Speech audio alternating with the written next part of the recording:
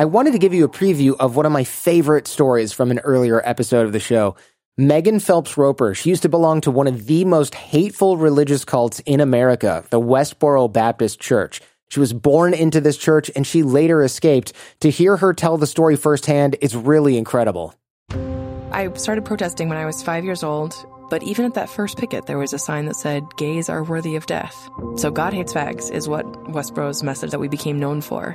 We were the good guys, and everyone outside the church was evil and going to hell, and we had the only message that would bring the world any hope. We had to go and warn people. These terrible things are happening, and if you want this pain to stop, then you have to change, because God isn't going to change.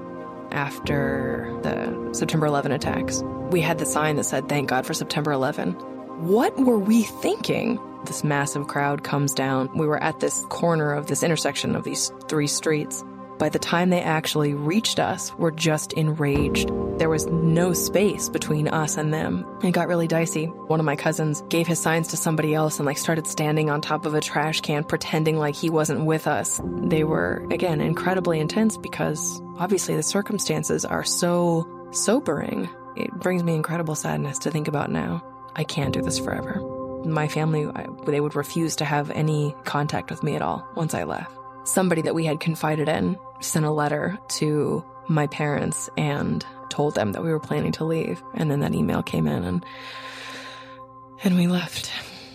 For more with Megan, including the details of her harrowing experience and escape, check out episode 302 of The Jordan Harbinger Show.